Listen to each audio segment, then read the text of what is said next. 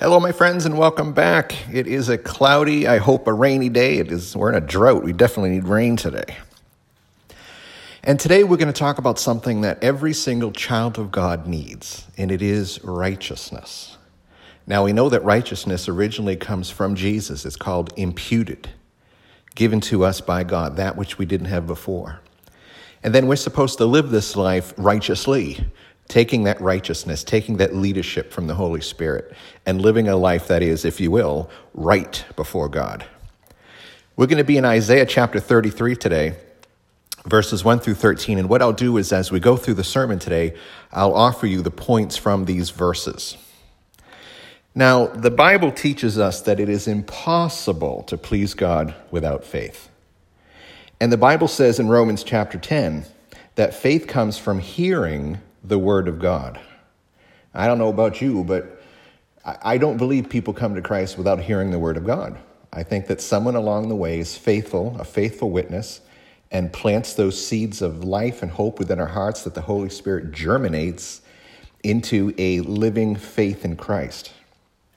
Now, this faith we speak of now produces a freedom from sin and makes us, if you will, again, right with God because of this imputation of Christ's righteousness given to us. Now, you can find this in Romans 5 and verse 18.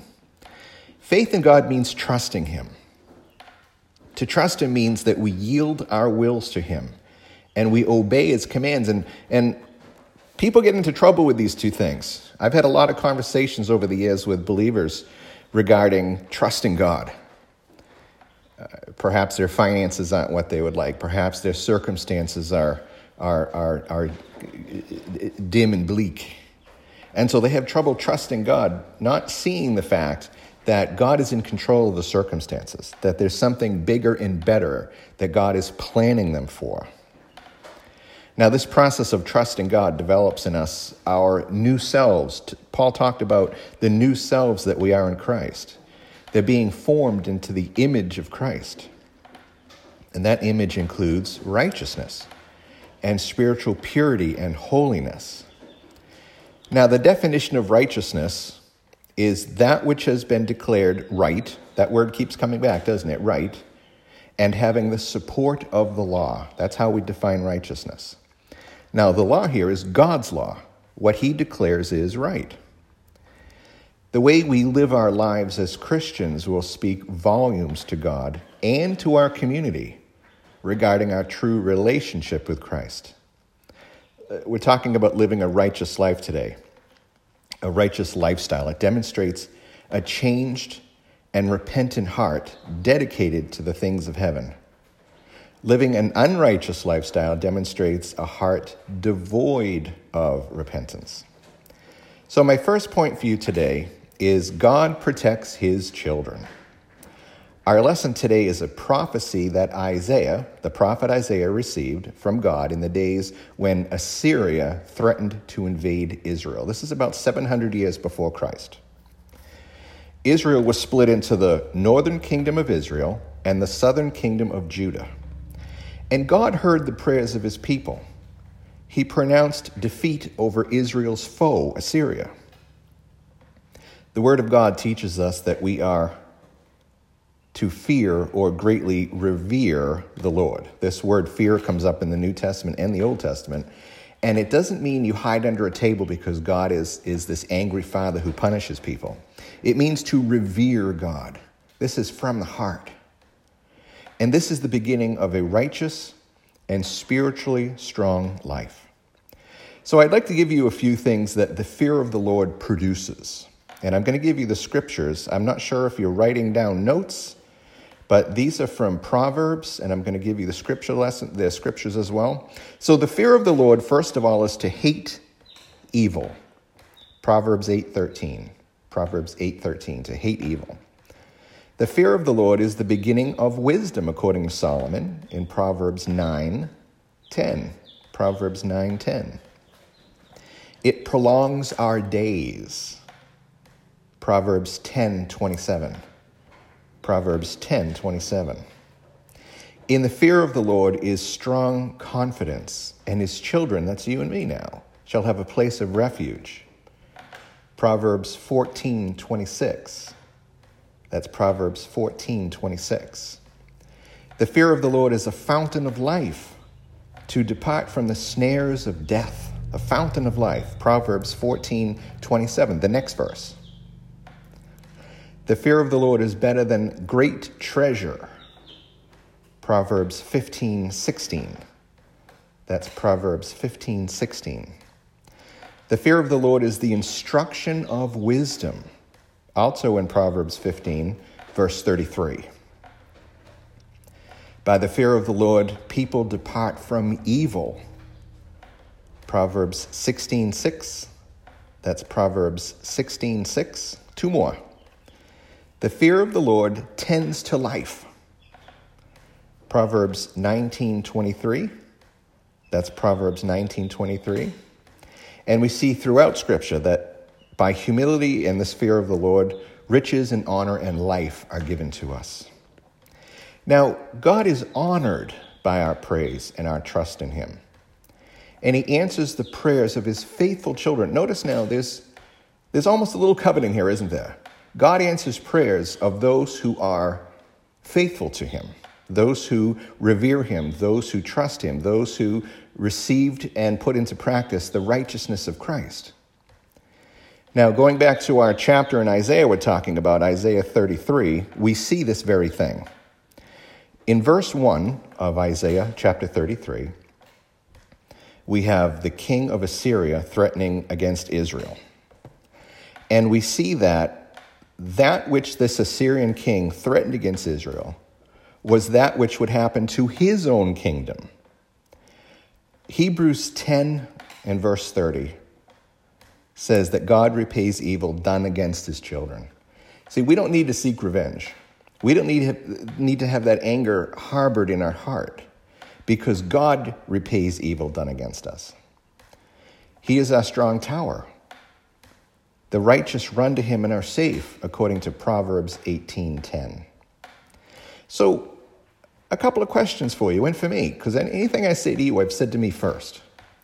What in your life threatens your faith or your prayer life? Is there something so powerful that can remove you from the hand of God that covers you with protection? Is there something so powerful that can remove your name from the Lamb's book of life? When we understand God's power, we understand that it is infinite. When we understand God's plans, we understand they are perfect. And God has promised to provide his children, that's you and me, with ultimate protection against anything our enemy could do against us. Isaiah 54 and verse 17 says, "No weapon that is formed against us shall prosper." Now, our enemy, of course, is Satan. We're talking about our spiritual enemy who wages war against us because the last thing Satan wants to see is children of God on their knees. Now, one of the greatest weapons our enemy uses is his attempt to convince us that our faith is not real. Perhaps we didn't mean it when we gave our lives to Christ, and that's why we don't always feel saved or feel like praying. Perhaps our faith is not strong enough to make salvation real in our lives. Well, the Bible states that all who call on the name of Jesus will be saved, not might be saved. Acts 2:21. The righteousness that we possess from Christ came from our decision to place our faith in him and repent of our evil ways. And so now as saved children, we are to learn God's precepts or his law and put them into practice. My second point for you today is the state of unrighteousness. Israel was a wicked nation during the time of Isaiah's ministry. That's just a fact. They were being oppressed by one of their enemies, which was Assyria, a very powerful nation. And the description given of the nation in chapter 33 gives us an idea of just how bad things were in Israel. So here are some other verses in this chapter we're talking about today. In verse 7, we're in Isaiah 33. In verse 7, it says, "The mighty warriors were crying for help. Their ambassadors who tried to negotiate peace were crying bitterly." See, they had no power over their enemy. They were unable to bring about a positive outcome on their own. And how often do we try to make our circumstances work for the good by our own power? I know I've tried that, and I know every time I have, I've failed. How often do we forget to seek the Lord's face and will, the one who has sovereignty over our lives? Let's go to verse 8 now. The beginning of verse 8 in Isaiah 33 says that their roadways were so dangerous that travelers stopped using them. The end of verse 8 says that relationships with their enemy were treacherously broken. Verse 9 says that Assyria continued to lay waste to the land, leaving it more and more desolate and deserted. Now, these were very real results from a very real threat. Our lives today, I believe, are an extension of both the problems that the sinfulness of Israel had created, as well as the promises they received from God. So let's talk about sin for a second now. For the non-believer, sin produces sorrow and pain. And sin separates people from the grace and the protection and the presence of God. But what about the believer? Well, same beginning. Sin produces sorrow and pain. But for the believer, sin in the life of you and me, a believer, blocks prayer and the movement of the Holy Spirit within that person's life. Isaiah was a fearless prophet. I encourage you, Isaiah is a long book, and it's one that has some interesting things in it, but I encourage you to read the book of Isaiah just to see how fearless he was, just to see how God used him at a pivotal point in Israel's history. He was a fearless prophet who, by God's leading, pronounced woe to not only Israel's enemies, but also to Israel because of her sin. My last point for you today is that God protects his children. When God makes a covenant, he means it. When God promises to protect and provide for his children, that is exactly what he will do. And there's one more important point. God responded to his children. This is going back to Isaiah 33. He responded to his children after they called out to him with praise and repentance. We see this in verses 2 and 5.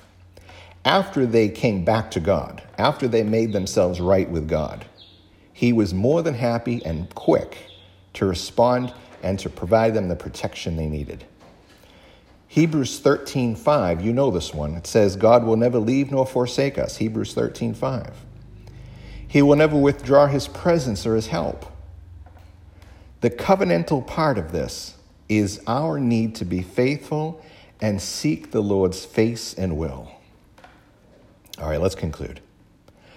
God exercised his judgment against Assyria in verses 10 through 13 of our lesson today in Isaiah 33. God would rise up in power and utterly defeat the Assyrians. Now, this judgment against what was a heathen nature of Assyria apparently caused alarm for those in Israel who were sinners and hypocrites. They were afraid now. They were afraid that God was going to come to them next. The destruction of the Assyrian army would be so significant that distant nations would know about it. We see this in verse 13. And the Israelites who were sinning were to take note of the Lord's might and judgment. Now, next week, we're going to pick up with verse 14 with the fearful response of those who were sinning in Israel and what God's answer was to them, which is now extended to us in Christ. All right, there's our first part for our need for righteousness in our lives. And we see in our lesson today the need that Israel had at this point in their history for righteousness in their lives, which had been given to them by God. Well, my friends, are you staying safe? Are you still making those good decisions? The town I live in, I swear, they've given up on masks. No one here is wearing a mask. In fact, I went into our general store last week with my mask on, and I was given a look that I can't even explain to you by someone standing about a foot behind the person in front of them. No mask, no social distancing. I don't know. People aren't getting it, but I hope you're getting it and you're staying safe. Would you pray with me? Heavenly Father, we thank you, Lord, for this day, and we thank you for your message. We just pray, Lord, that those listening to this message would be blessed by it. They would be blessed by you. that we would take seriously our need for righteousness in our life. Not that we possess righteousness on our own. That's called self-righteousness. But that we receive from you your righteousness, Jesus. When we come to Christ, when we come to you, Lord, you give us your righteousness, your rightness, your purity, your holiness. And we're able to exercise that in our lives through the presence and purpose and the power of the Holy Spirit. Help us to do this, Lord, for your glory and the benefit of those around us. And we ask these things in the name of Jesus. Amen. All right, my friends, take care. Until next time, be well.